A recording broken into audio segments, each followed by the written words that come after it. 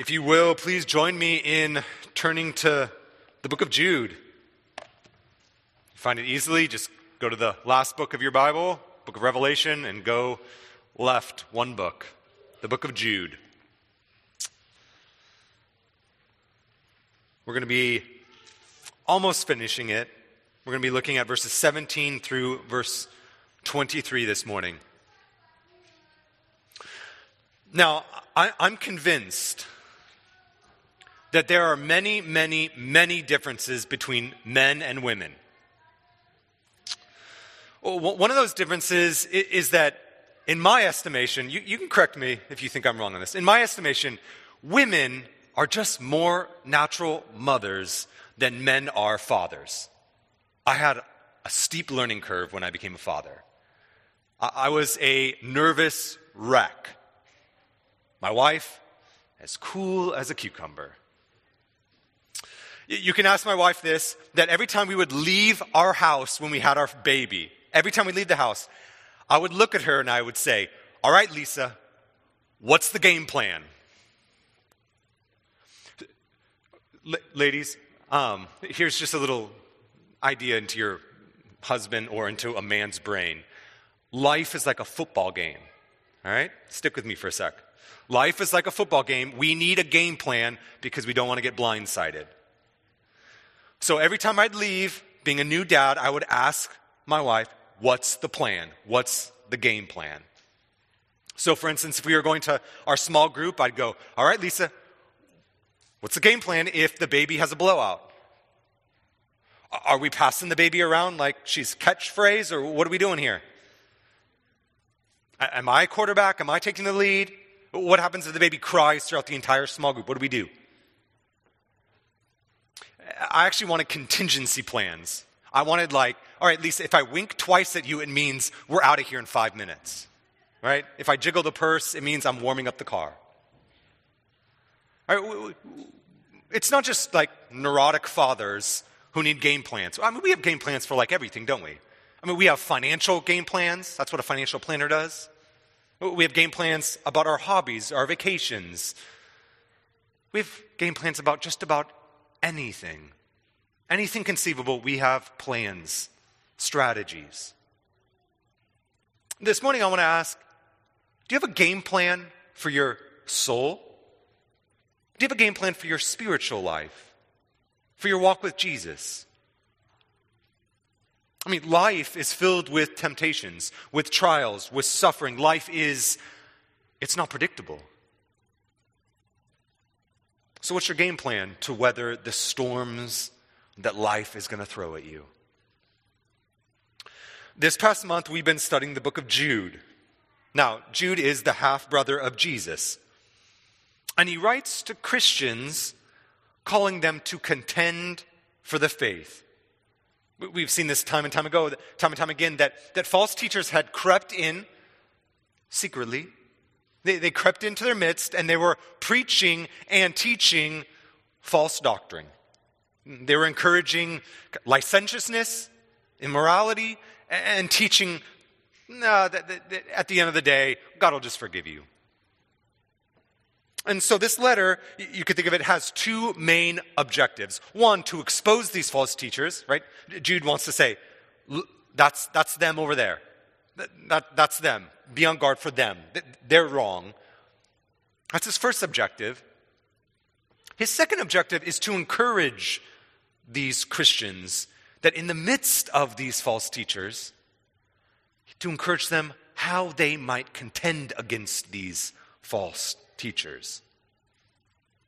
From verse 5 to verse 16, Jude, the author, kind of turns against these false teachers, and he's squarely kind of teaching, preaching, calling down judgment upon them. And now he turns to Christians. I don't know if you noticed, but twice as Phil was reading the text, Jude calls them beloved. There's affection there. He's now turning his attention to the church saying, okay, beloved, this is the game plan. Jude's sort of like a life coach, better than a life coach. He's like a spiritual coach. And here's the game plan. The game plan is simple, yet it's profound. It's really twofold. It's the big idea that should be behind me on the screen. If we are to contend for the faith, we need to do so by remembering God's promise and remaining in God's love. Remembering God's promise and remaining in God's love. Those are the two ideas that come up in our text. So first, go to verse 17. In verse 17, there is a command. It's a verb there. It comes right before that word beloved. It's the call and the command to remember. That's what these Christians are called to do, to remember. Now, what is it that they're to remember? Well, verse 17 tells us they are to remember a very particular prophecy. It was a prophecy that the apostles of Jesus spoke. The prophecy is that in the last time, there are going to be scoffers. Now, a scoffer is just basically someone who mocks, someone who ridicules Christians for following Christ. That's what a scoffer is. Someone who mocks and ridicules Christians for their devotion to following Christ. And he says that in these last times, in these last days, there are going to be scoffers. And these scoffers are going to follow their own ungodly passions. They're going to live in an ungodly way. So after quoting this prophecy, Jude then tells us that these scoffers, verse 19, he tells us a little bit about them. We've seen this before. This is sort of repetitive, but there's one added nuance in verse 19. These teachers cause divisions. They are worldly people, not in the sense of immoral, but in the sense of they are earthly. They are of the world. They are natural. And then the most damning, they are devoid of the Spirit. These false teachers who were promoting false doctrine and false behavior, they created divisions. They were natural of this world. And in fact, Jude says they're not even Christians in the first place. They are devoid of the Spirit. Now, as it relates to a difference between Christians and non-Christians, there are actually a lot of similarities between Christians and non-Christians. I mean, I know a lot of really moral non-Christians. That's what, our morality is not what makes us different. What makes us different is the Spirit. That's what makes a Christian different. That's what makes a Christian distinct. That the Spirit indwells them. And in the case of these teachers, their behavior, well, it was just a sign that they, in fact, were devoid of the Spirit. It wasn't just that they were kind of teaching and oops, they were accidental heretics. No, their behavior and their teachings were such that it was proof that they, in fact, were not Christians in the first place. They were without the Spirit. Now, this prophecy that they're to remember, it's sort of general, isn't it? Right? In the last days, in the last times, there's going to be scoffers who are going to follow their own ungodly passions. It's sort of general. And basically, what he's saying to Christians is, and these Christians back then is, don't be surprised by scoffers. Don't be surprised if you're being ridiculed for following Jesus. Far from being confused, far from being taken off guard, you should expect it. It is, in fact, a fulfillment of a prophecy. A prophecy that the apostles themselves spoke of. The prophecy is that in the end days, scoffers will rise up to mock and ridicule Christians, causing divisions. They, in fact, will not even have the Spirit. They're to be comforted in this reality. That false teachers merely are a sign that the end has come. Now, where is this particular prophecy? Like, what's Jude quoting here? Well, it could be he's quoting Peter in 2 Peter chapter 3, verse 3. Peter writes, "You must understand that in the last days scoffers will come, scoffing and following their own evil desires." He could be referencing that, but it's not like a direct quote. And I think the reason he doesn't directly quote Peter or anyone is because lots of the apostles predicted this. I mean, I'll just point out one to you. Paul, when he's speaking to the Ephesian elders in Acts 20, he's encouraging them. He's leaving Ephesus and he's encouraging them and says, "Okay, I'm leaving.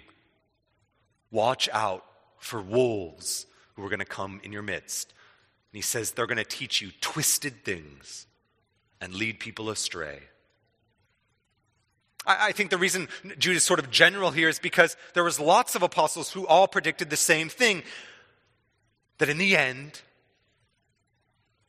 days, the last times, well, they're going to be filled with scoffers, people who ridicule Christians for their faith in Christ.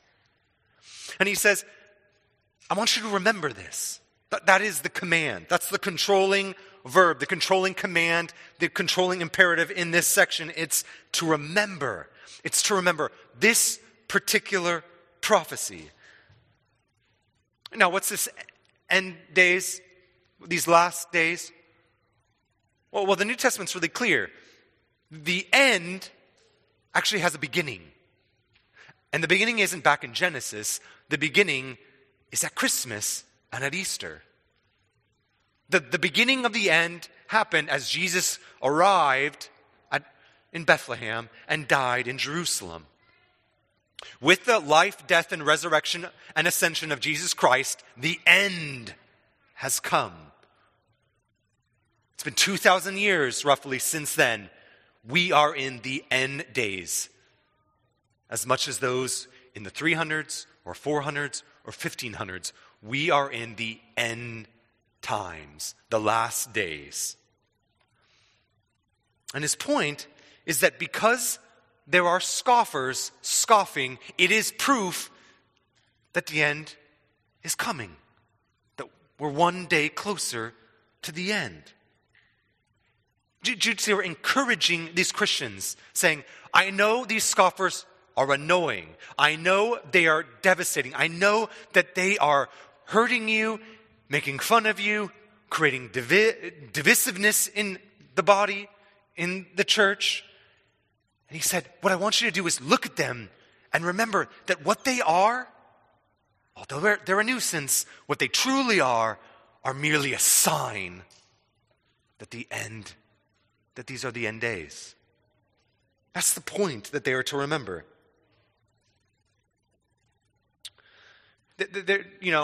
When Jesus came at Christmas, not everyone bowed the knee to them. When he died, not everyone bowed the knee to his authority. When the gospel kind of was birthed out in Pentecost and churches were planted and people came to know faith, not everyone bowed the knee to Jesus' kingly authority. And that's what scoffing is. Scoffing is saying, I don't believe that Jesus is Lord of my life. And I don't think he should be Lord of your life either. That's what scoffing is. And so what a scoffing does is it's a sign that Jesus really did come. It's a sign that, historically speaking, Jesus is king. And that they are to remember this. That's the point of scoffers. Right? You remember that famous quote in It's a Wonderful Life? Right? I don't know who said it or where it was said, but that famous quote, every time a bell rings, an angel gets its wings. Well, let's kind of turn that on its head.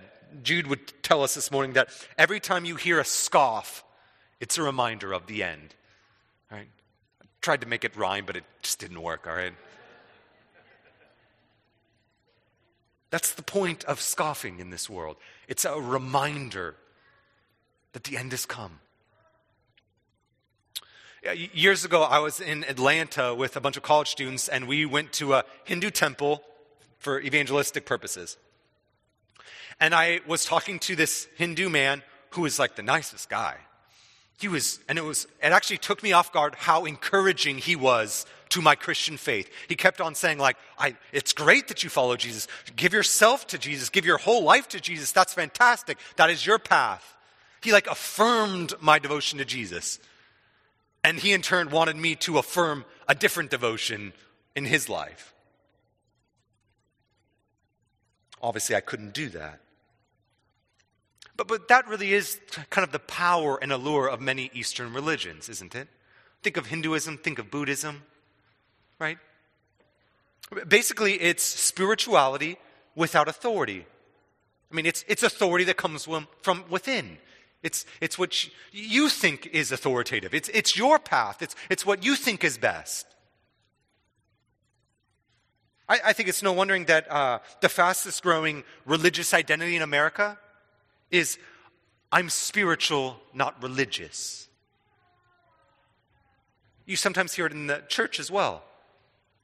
When people say, I love Jesus, I just don't like the church.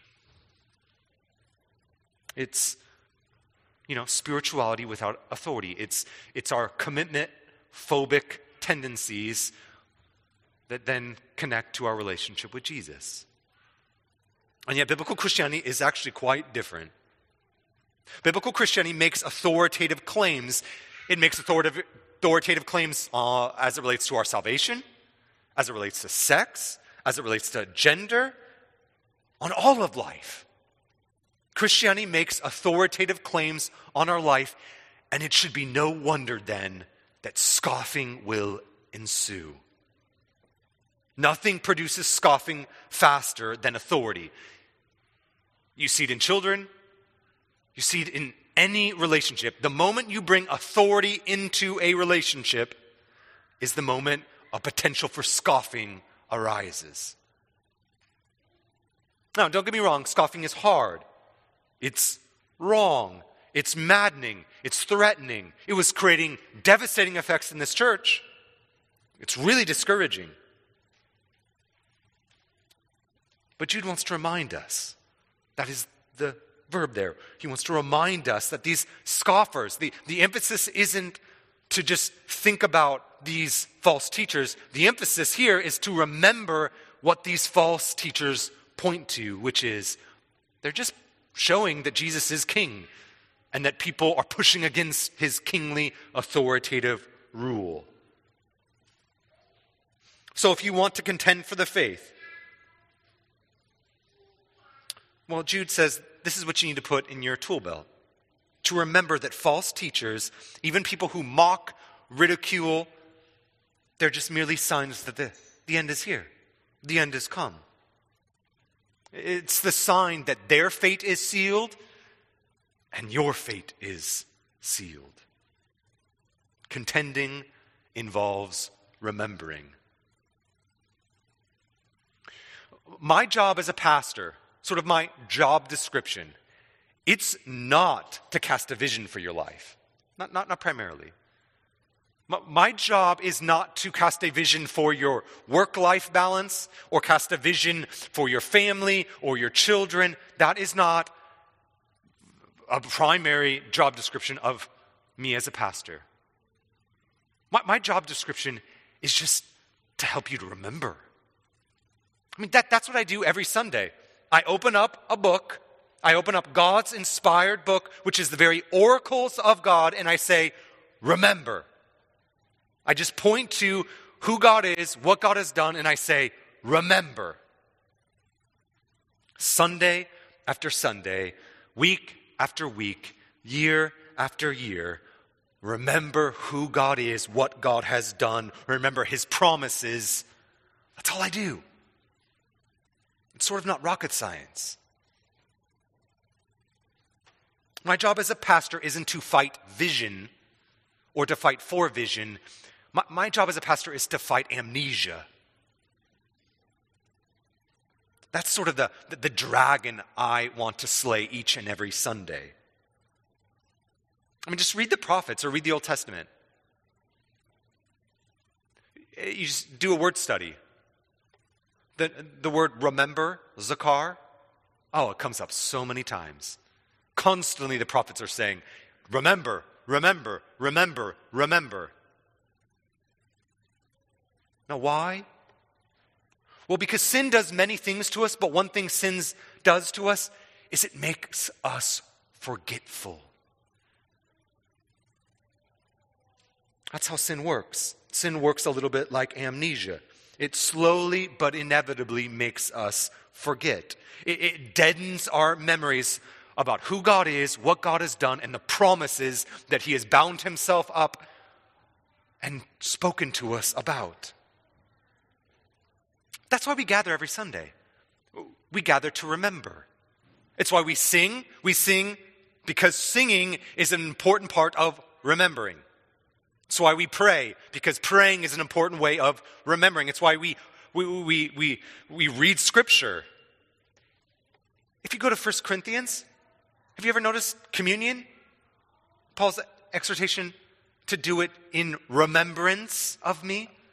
That's why we do baptism and the Lord's Supper, to remember. And that's what preaching is. Preaching is a meeting that we have as a group, as a church, as a community. We have a meeting with God as we remember who He is, what He has done. This is why every Sunday you get Jesus from me. Because every Sunday you need Jesus. Every Sunday we need to remember Jesus and what He's done, because all of us are performance-driven people and think that, based on what I did last week or what I didn't do last week, my standing before God is kind of contingent upon my own obedience. And so every week we need a reminder, all of us, that it's Jesus' obedience, not our obedience, that keeps us in His love. This is how we contend. Contending for the faith is about reminding ourselves of the faith, which is in some ways the basic blueprint of discipleship. You want to know what discipleship is? It's really simple. Discipleship is connecting with someone else and helping them to remember. You could do this by reading a Christian book, opening up your Bible together. It can happen in a small group, a bigger group. It can happen as you go on a walk and just ask questions about their life. And when they talk about things, you remind them of God's faithfulness. When they say, I just don't think God's going to show up in this area. Well, discipleship is saying, but do you remember how God showed up in this area, in this time? It's reminding them of who God is, what God has done. That's discipleship. If you're anything like me, this Christmas, which has been a weird Christmas, but like all Christmas, I sort of get overwhelmed by all of it, right? You got to figure out the perfect gift for like 15 people. You got to decorate. You got to, if you put up the villages and then they break and then you got to super glue them back together. Right? You got to figure out the perfect Christmas tree, right? It's just like over and over again. It's just like exhausting. And you go to bed and you're like, oh my goodness. And if you're anything like me, you can go, that's what Christmas is about. It's like a rat race to get to the finish. And I forget what this is all about. It's Jesus. And so I need these times to remind myself about what this season is really about. Because we forget. So first, you want to contend for the faith? You got to fight memory loss. You need to remember. That's why we come to church. That's why we fight for relationships, because we need to remember. Now, second, contending doesn't just involve remembering, it involves remaining. And it's remaining in God's love. And not just that, not only do we contend for the faith as we ourselves remain in God's love, but you're going to notice in a second that we help others remain in God's love and mercy as well. In verses 20 through 21, there is a sort of controlling verb. In verse 17, it was remember. In verse 21, it's keep. Keep yourself. Now, what is it that we're to keep ourselves in? God's love. right? It's actually really interesting. Back in verse 3, it says, we are kept for Jesus. And now here he says, okay, you are kept for Jesus. Having been kept for Jesus, now keep yourself in God's love, which I think is a kind of a synonym for now keep yourself in Jesus. Now, we could kind of interpret this keeping ourselves in God two ways. Okay? Either one, we think of it this way. We need to keep our love for God strong. We need to keep ourselves in loving God. Or it could mean we need to keep ourselves in God's love for us. There's ambiguity there. The text is ambiguous. I think purposefully. I think it's a false dichotomy. I think it means both. We are to keep ourselves in God's love for us, and we are secondarily supposed to keep ourselves loving God. Right? Just think of 1 John chapter 4, right? That great book on love. That there's also a divine order to love, that we love because God first loved us. Now, if you're anything like me, keeping ourselves in God's love, that sounds great. It sounds like a Hallmark card, but that's kind of, abstract. How do you keep yourself in God's love? Jude actually tells us. Jude structures this text in such a way where he puts three phrases which answer the question of how do we do it? He does it grammatically, but the point is in verse 20 and 21, he gives us three phrases, three descriptions, three grammatically participles that help explain how we accomplish the verb. Number one, we keep ourselves in God's love by building. That's verse 20. Second, we keep ourselves in God's love by praying. Then lastly, we keep ourselves in God's love by waiting. Building, praying, waiting. That's how we keep ourselves in God's love. So let's just look at these. First, we're to keep ourselves in God's love in verse 20 as we build ourselves up in the most holy faith. Now, notice that build yourself up, it's in the plural. Now, this is indicating that as you build yourself up, it's not a solo quest. It's actually something we have to do together. So we stay in God's love as we build each other up in God's love. We build each other up in God's love by building the faith into each other's lives. The image here is sort of like a Christian going to a work site.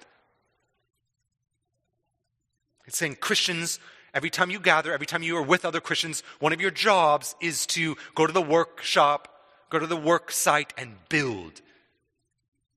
Right? There are many reasons why you come into this church on Sunday, let's say. Right? You come to worship, maybe you come to feed on God's word, you come to be fed. Yeah, those are reasons why we come. But one of the primary, you come to edify and to build up others. You come with spiritual hammer and nails to help others grow in the faith. To help others stay in God's love.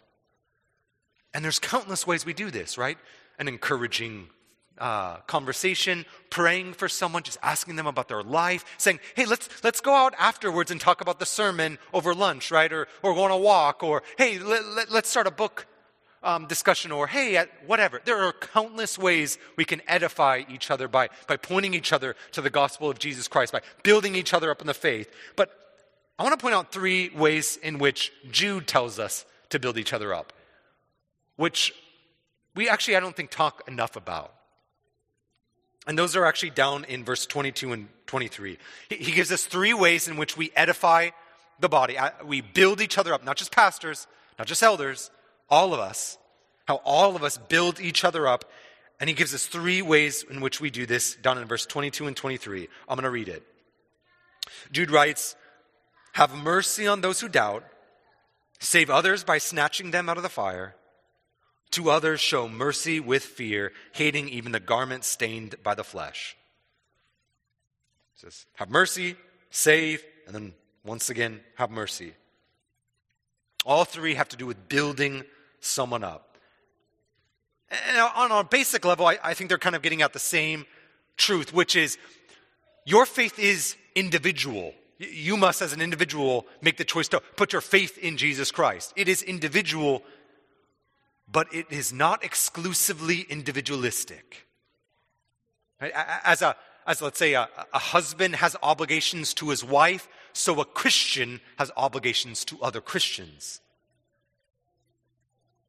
Now, as you saw in those three ways in which we build each other up, it grows in intensity. The first says that we have to have mercy on those who doubt. Now, I don't think the doubt here is like hardened doubt, like I do not believe in the resurrection. It's not that. It's the sort of doubt that arises because of our weaknesses. Like, it's those momentary conversations you have with someone that says, does God really love me? I mean, I know he does, but I just don't know. Or how can I be assured of my salvation? It's those kind of doubts. And what he's saying is, with those people, what we're called to do as Christians is to walk slowly, patiently with them in their doubt, to be merciful to them, not to write them off, not to be annoyed by them.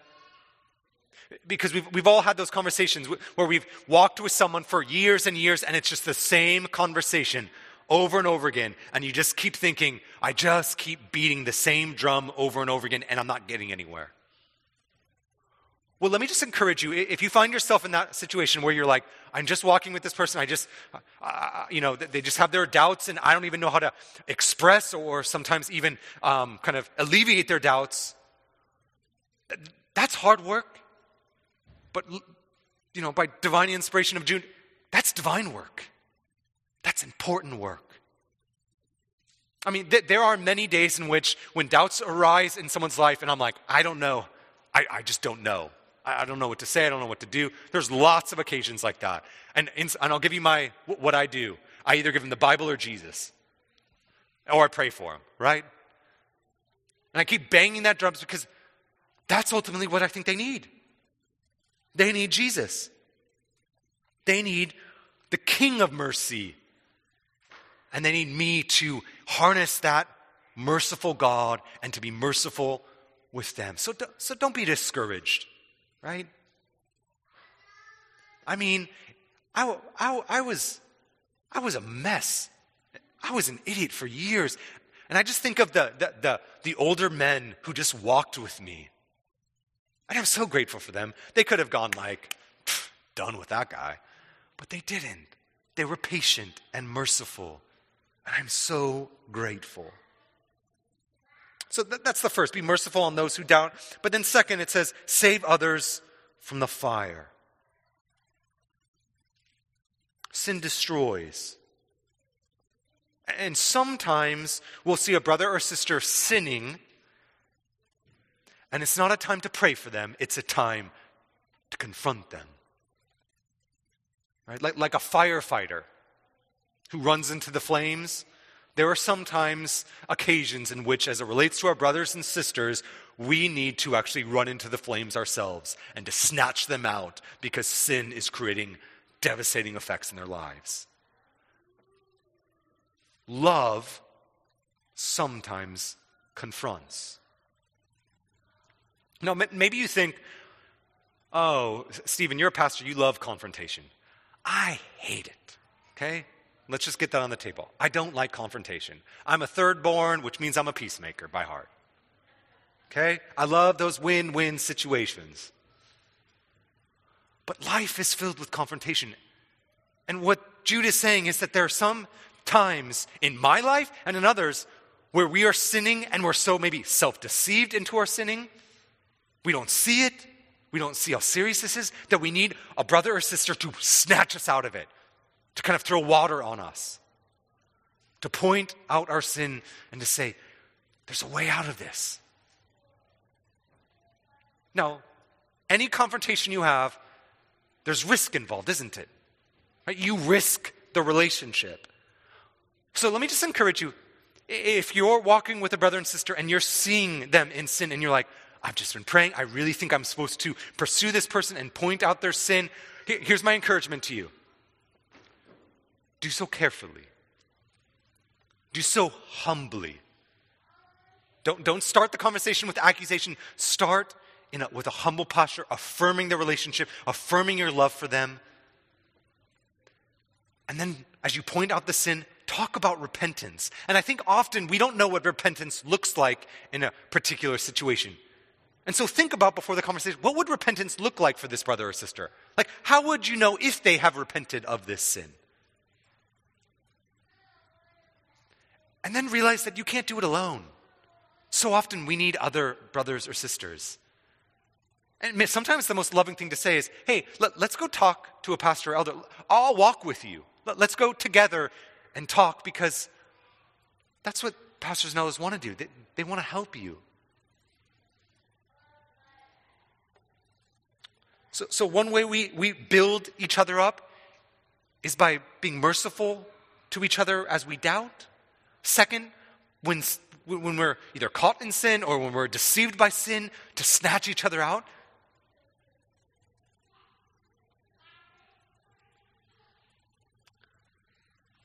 And then lastly, one way we do this is, he says, show mercy with fear, hating even the garment stained by the flesh.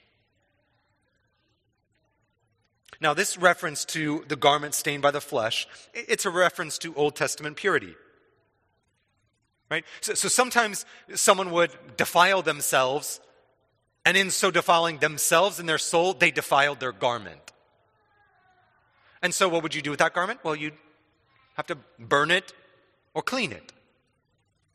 So basically, Jude is saying, you got to be really careful, because sometimes when you're seeking to restore someone, sometimes when you're seeking to help someone in their sin, you can so empathize with them that slowly but inevitably you begin to rationalize your own similar sin. Well, if they do it, it must not be a big deal. And so he says, brothers and sisters, you got to be careful. But Paul writes this, which is in Galatians, in a very similar way. He says, brothers, sisters, if someone is caught in a sin, you who live by the Spirit should restore that person gently. But watch out, or you might also be tempted. It's the same idea. I mean, once or twice a year growing up, we would go to Billings, Montana. And if you've ever been to Billings, they have these rim rocks. They're really pretty. You could climb on them. I always wanted to climb on them as a kid. My mom would always say, you got to watch out, there's rattlesnakes up there. Right? Something important, something fun like climbing has dangers involved. Same thing in restoring a brother or sister. There's some dangers. We got to be careful. So we're to be merciful. We're to help them in their doubts. We're to save some by pointing out their sin. And we're to be careful as we do this. That's how we build each other up. And in many ways, verses 22 and 23, it's really talking about discipline. Right? Have you ever noticed that the idea of discipleship, discipline is involved in discipleship? A few years ago, I was at a conference, and a pastor, a professor said, hey, I want you to raise your hand if a church has ever exercised church discipline on you. Right? There's like 200, 300, 400 people in this room. No one raised their hand, Well, the speaker rose his hand. He goes, I've had church discipline on me. He said, actually, this past week, he said, my wife came up to me and said, honey, you spoke a harsh word in your anger with your son. He said, my wife pointed out my sin, confronted me in my sin, and called me to repentance. That's church discipline. There are two types of church discipline. One is corrective, which is like the intense kind. That's the Matthew 18 type, right? That's the kind that eventually, if there's no repentance, it leads to excommunication. But there's also just formative discipline, which is the process of discipleship, in which we, by the power of the Holy Spirit and by the help of a brother or sister, our sin is exposed and we cling to Jesus and his sufficient grace, turning from our sin, putting our faith and trust in Jesus Christ. That's like a daily, weekly occurrence, is it not? And that's what he's saying. We build each other up as we create a culture of discipleship in a church. That's how we build ourselves up in God's love. So that's the first. We keep ourselves in God's love through building each other up. Now, second, these will go faster. We keep ourselves in God's love through prayer. Verse 20. It specifically says praying in the Spirit. Now, the battle to contend against these false teachers, as you probably talked to a false teacher or anyone, but you can't win by argument. You can't win by logic. You can't reason with these people sometimes. It's a spiritual fight. And so Jude says, you want to kind of contend, you want to stay in God's love by contending against these false teachers, you need to pray in the Spirit. Now, I don't think this is talking about tongues, okay? Could be, I'm just not convinced. I also don't think that this is talking about like a super, super intense type of prayer. Like there's prayer and then there's praying in the Spirit. I also don't think that's what's going on here. I think what's going on here is a contrast, right?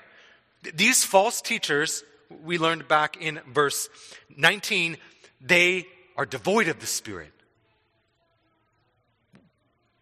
Well, Christian, he's calling them to pray in the Spirit, to pray as Spirit ones.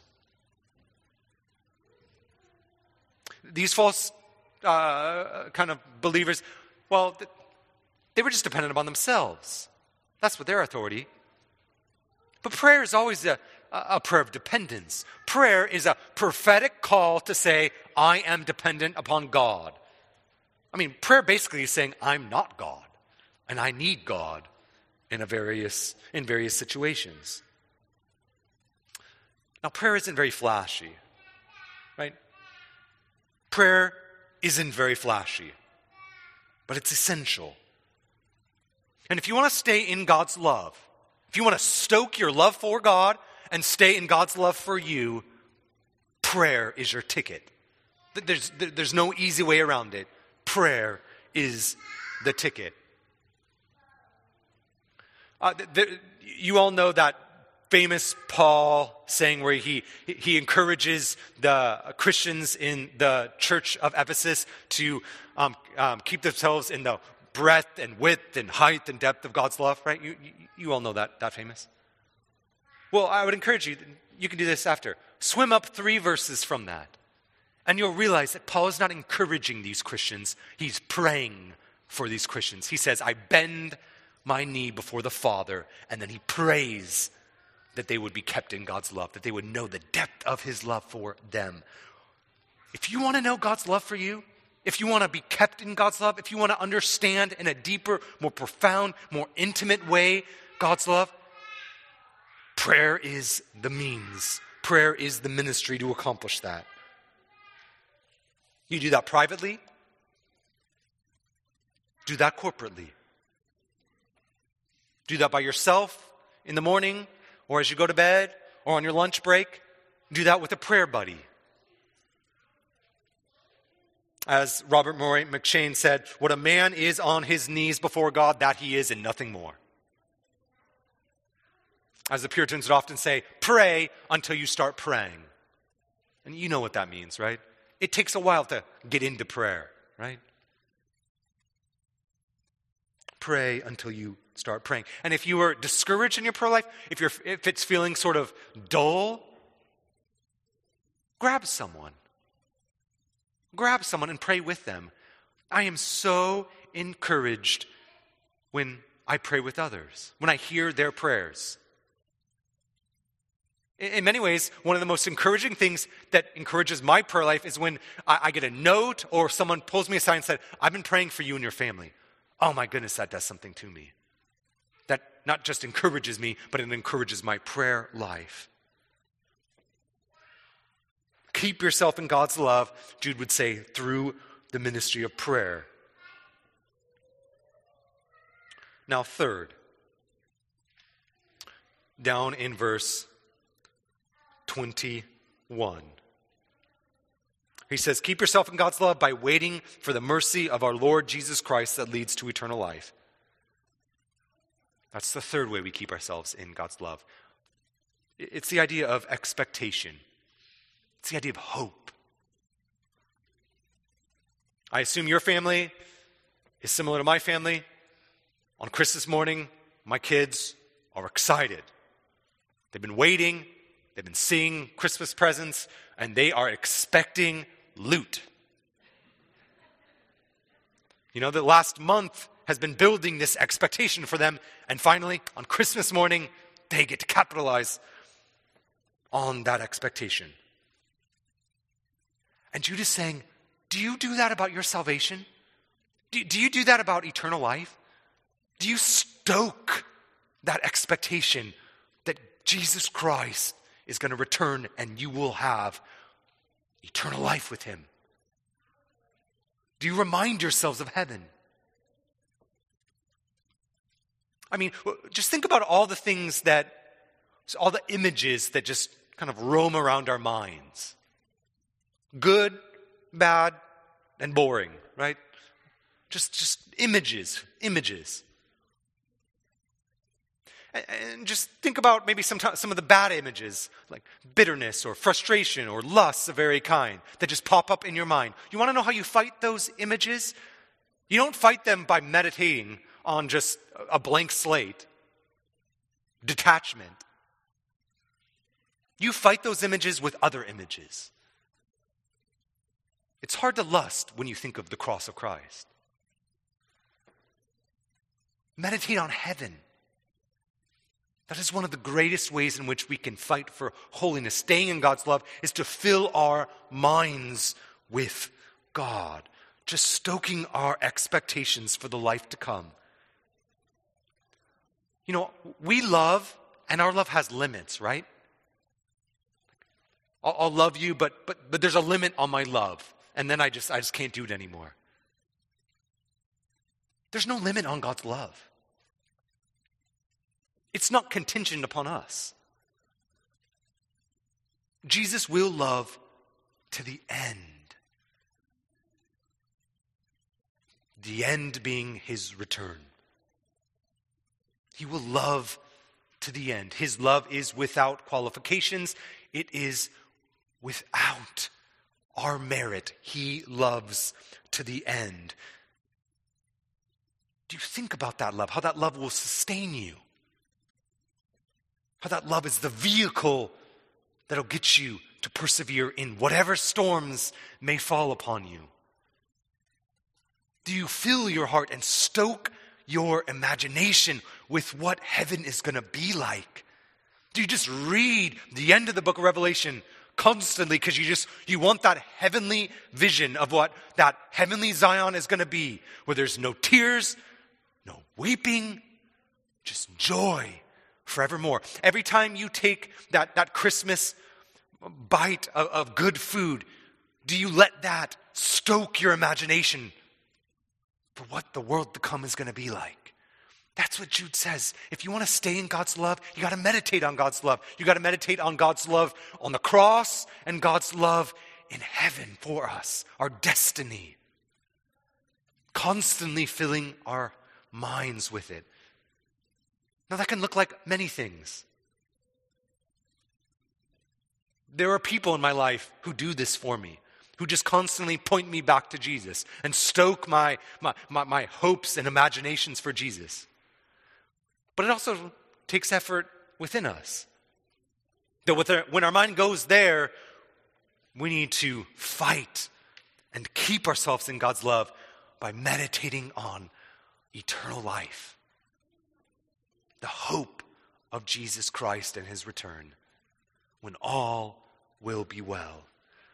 Now that's the game plan. I told you it's sort of a simple game plan, but it's a pretty profound game plan. If you want to be kept in God's love, if you want to contend against false teachers, it takes two things: reminding and remaining. Remember God and all his promises, and remain in God's love. And as you do that, you will contend. You will persevere. That's my prayer for you guys all this season. And I'm going to pray in light of that. right now. My prayer is that you would remember that Christmas is about Jesus Christ, born in Bethlehem, died in Jerusalem. Christmas is about stoking our longing for his return. Let's pray. God, we live in the age of distraction. There's so many things that distract us. And so we pray, Lord, that even this morning we would remember your Son. We would remember the glory of your Son in a manger. We pray that we would remember that we are not God, that authority doesn't reside within, it resides in you. All authority on heaven and earth you gave to your Son. Lord, we pray, Lord, that we would remain in your love, that we would run to your love, that we would encourage each other to be kept in your love. We pray, Lord, that you would give us joy in this season. And we pray this all in your Son's precious name. Amen.